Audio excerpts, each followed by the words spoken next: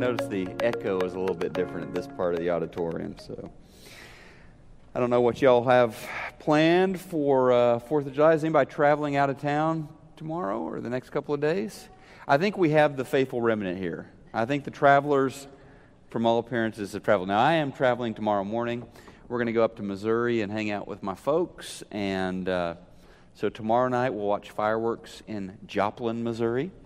And then I think Tuesday we might go to Branson. And there's a really cool play going on there about Moses. Anybody seen the Moses play down there at the Sight and Sound Theater? They had Noah a couple years ago. This year they have Moses. So that's going to be cool. Branson I always kind of dread just because it has all the traffic of Dallas without the roads of Dallas. So, yeah, it's just kind of, it's misery down there. But anyway, so we'll keep it brief tonight, I promise. But I've got a couple of more weeks, I think, left on this powerful prayers. I know there's a couple more things I want to do out of the New Testament, so I don't want to just cut it off. I want to make sure that we get to Ephesians chapter 1. There's a couple spots I want to get to. But this is week 25, and as somebody commented a while back, they said, wow, I didn't know there were that many prayers recorded in the Bible. And there are a lot of prayers recorded in the Bible. In fact, we've barely scratched the surface, and we will only barely scratch the surface in this series because we're going to wrap it up in a few weeks. But for example, the book of Psalms, which we have not worked very much with, it is a book of prayers, right? It is the Hebrew prayer book. And there are 150 prayers just in the book of Psalms, and they are some quite long prayers, including tonight we're going to have a little snapshot, a little portion of Psalm 119, which is the longest, by far, the longest prayer recorded in the Bible. So there are a lot of prayers that we will not cover, and the cool thing about the book of Psalms is really prayers for all occasions. Prayers for the times of rejoicing, the good times, prayers for the times of sorrow and lament, prayers of praise, which we've been using on Sunday mornings to open our worship services the last couple of months. So all different kinds of prayers. So yeah, we're not going to go through every prayer from the book of Psalms, but we are going to take a portion tonight of the longest one of those prayers, which is in Psalm 119, which is a prayer centered around the Word of God. So best-selling New York Times author Kathleen Norris wrote a book called Amazing Grace. And one of the things she recounts in this book is what she calls, quote, the scariest story she's ever encountered about the Bible. All right? And she recounts the story. She and her husband were visiting a man named Arlo, who had terminal cancer, was essentially in hospice care when they visited him. And during their visit, Arlo started talking about his grandfather, who was a very devout Christ follower. The grandfather, back when Arlo got married, the grandfather gave Arlo and his wife a really nice wedding present. It was a beautiful, expensive, leather-bound Bible that had their names in gold leaf on the front cover of the Bible. They left it in the box, though, Arlo and his wife. They did not open that Bible, although his wife wrote a very nice thank you note to the grandfather. But the grandfather could never let that lie. The grandfather would always ask them how they were enjoying the gift. Just over and over, every time they would talk, the grandfather would say, how are you enjoying the gift? Are you enjoying the Bible? Oh, yeah, we're enjoying the Bible. And finally, she recounts, Arlo grew curious enough to actually open the Bible. And Arlo told them, the joke was on me. I finally took that Bible out of the closet, and I found that Granddad had placed a $20 bill at the beginning of the book of Genesis, and at the beginning of every book, over $1,300 in all, and he knew we would never find it. He knew we would never find it. Of course, We're not suggesting at Preston Crest, we're not the kind of church that suggests that if you read the Bible, you're going to get rich. Okay, the Bible is not a get-rich scheme or anything like that.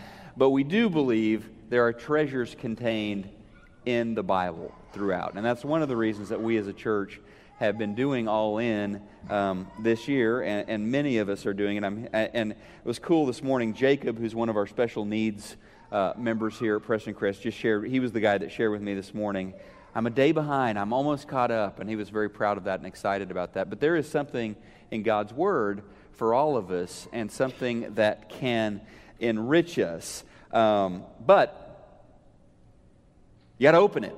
You got to read it. You got to pray about it. You've got to seek God's Word in there.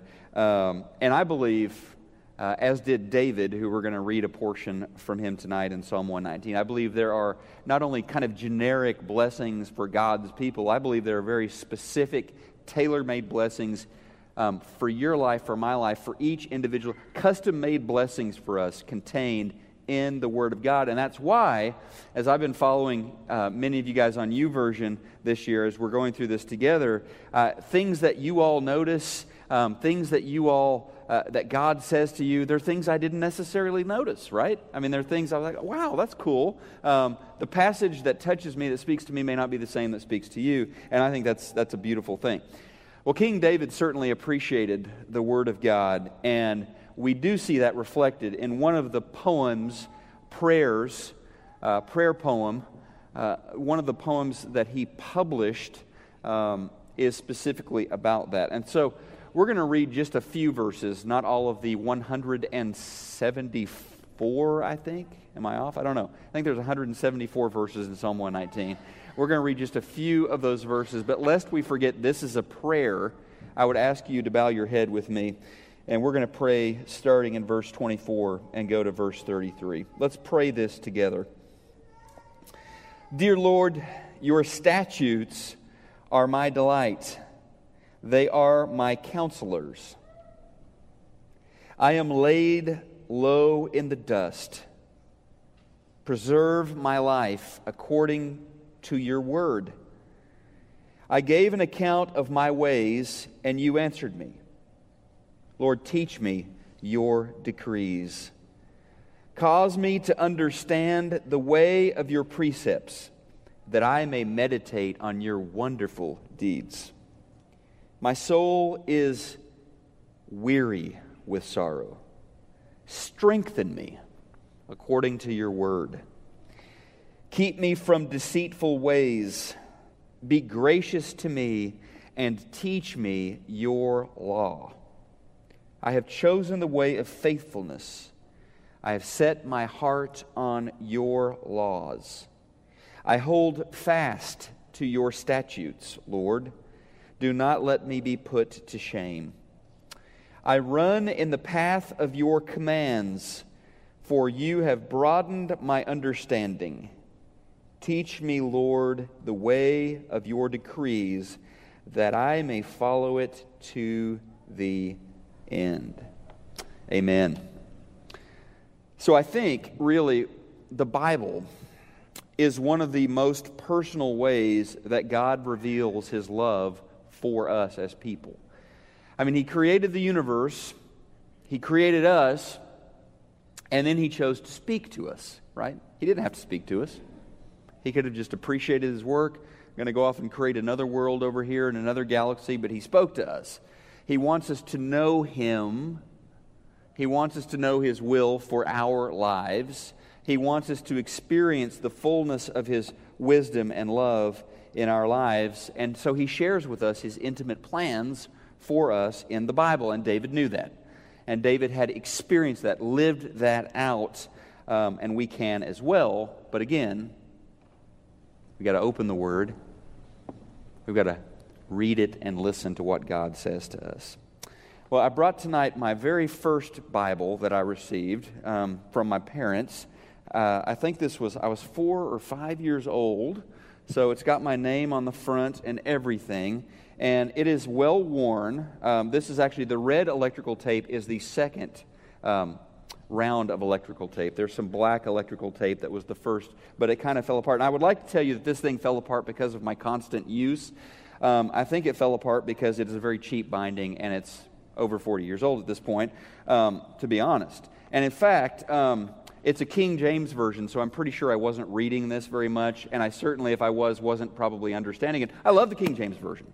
It's just one of the most difficult translations in terms of the Old English and the rich vocabulary. One of the most difficult to understand. Certainly for a 5 or 6 year old, it would not have been something that I would have understand a lot about. But one of the things I noticed when I was looking through it this week was I had actually made some notes, John Scott. I had underlined things. I didn't really write many words in it, but I opened it up to Genesis, and basically the whole chapter is underlined, okay? And Genesis 1. And then Genesis 2. It looks like about Genesis 4, I stopped underlining stuff, although there is some in Genesis 6 that's underlined as well, and I don't see much else in there that's underlined. And you may ask, what was I doing? Because obviously I wasn't really underlining particular things. I was just kind of underlining everything. What I was doing was I was doing what I saw my dad do. My dad's Bible had lots of stuff underlined and things written in the margin, and love my dad, and so I'm like, I guess that's what you're supposed to do.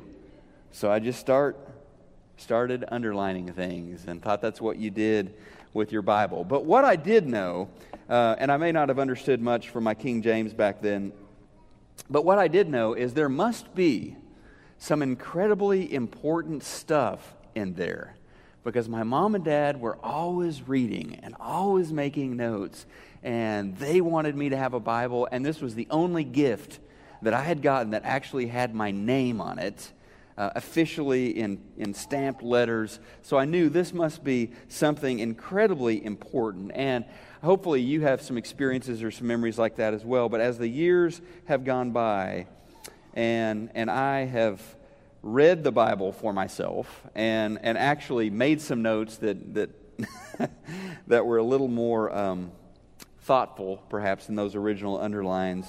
I've seen God's will for my life, God's will for my family, God's will for His church, and what a blessing that has been.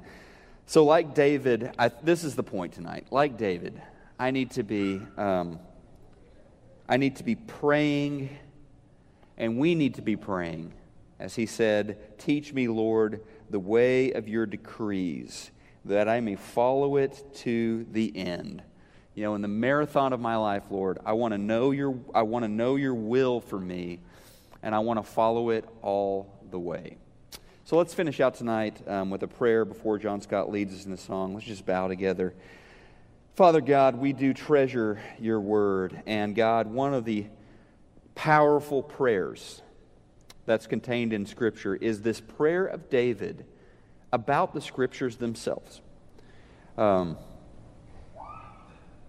way he treasured your word, the way he found comfort in your word, instruction in your word, wisdom for all sorts of life situations in your word, the way, Father, you conformed his heart to your will.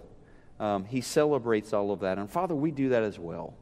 Each one of us in here, we have memories, we have experiences with your word from perhaps the earliest days we can remember in Sunday school classes, gold stars, teachers like my own Mrs. Jones when I was growing up. And Father, thank you for those people, whether they're fathers and mothers or Bible class teachers or elders and deacons or wise older women in the churches that we grew up in. Thank you for those people that taught us the value of your word.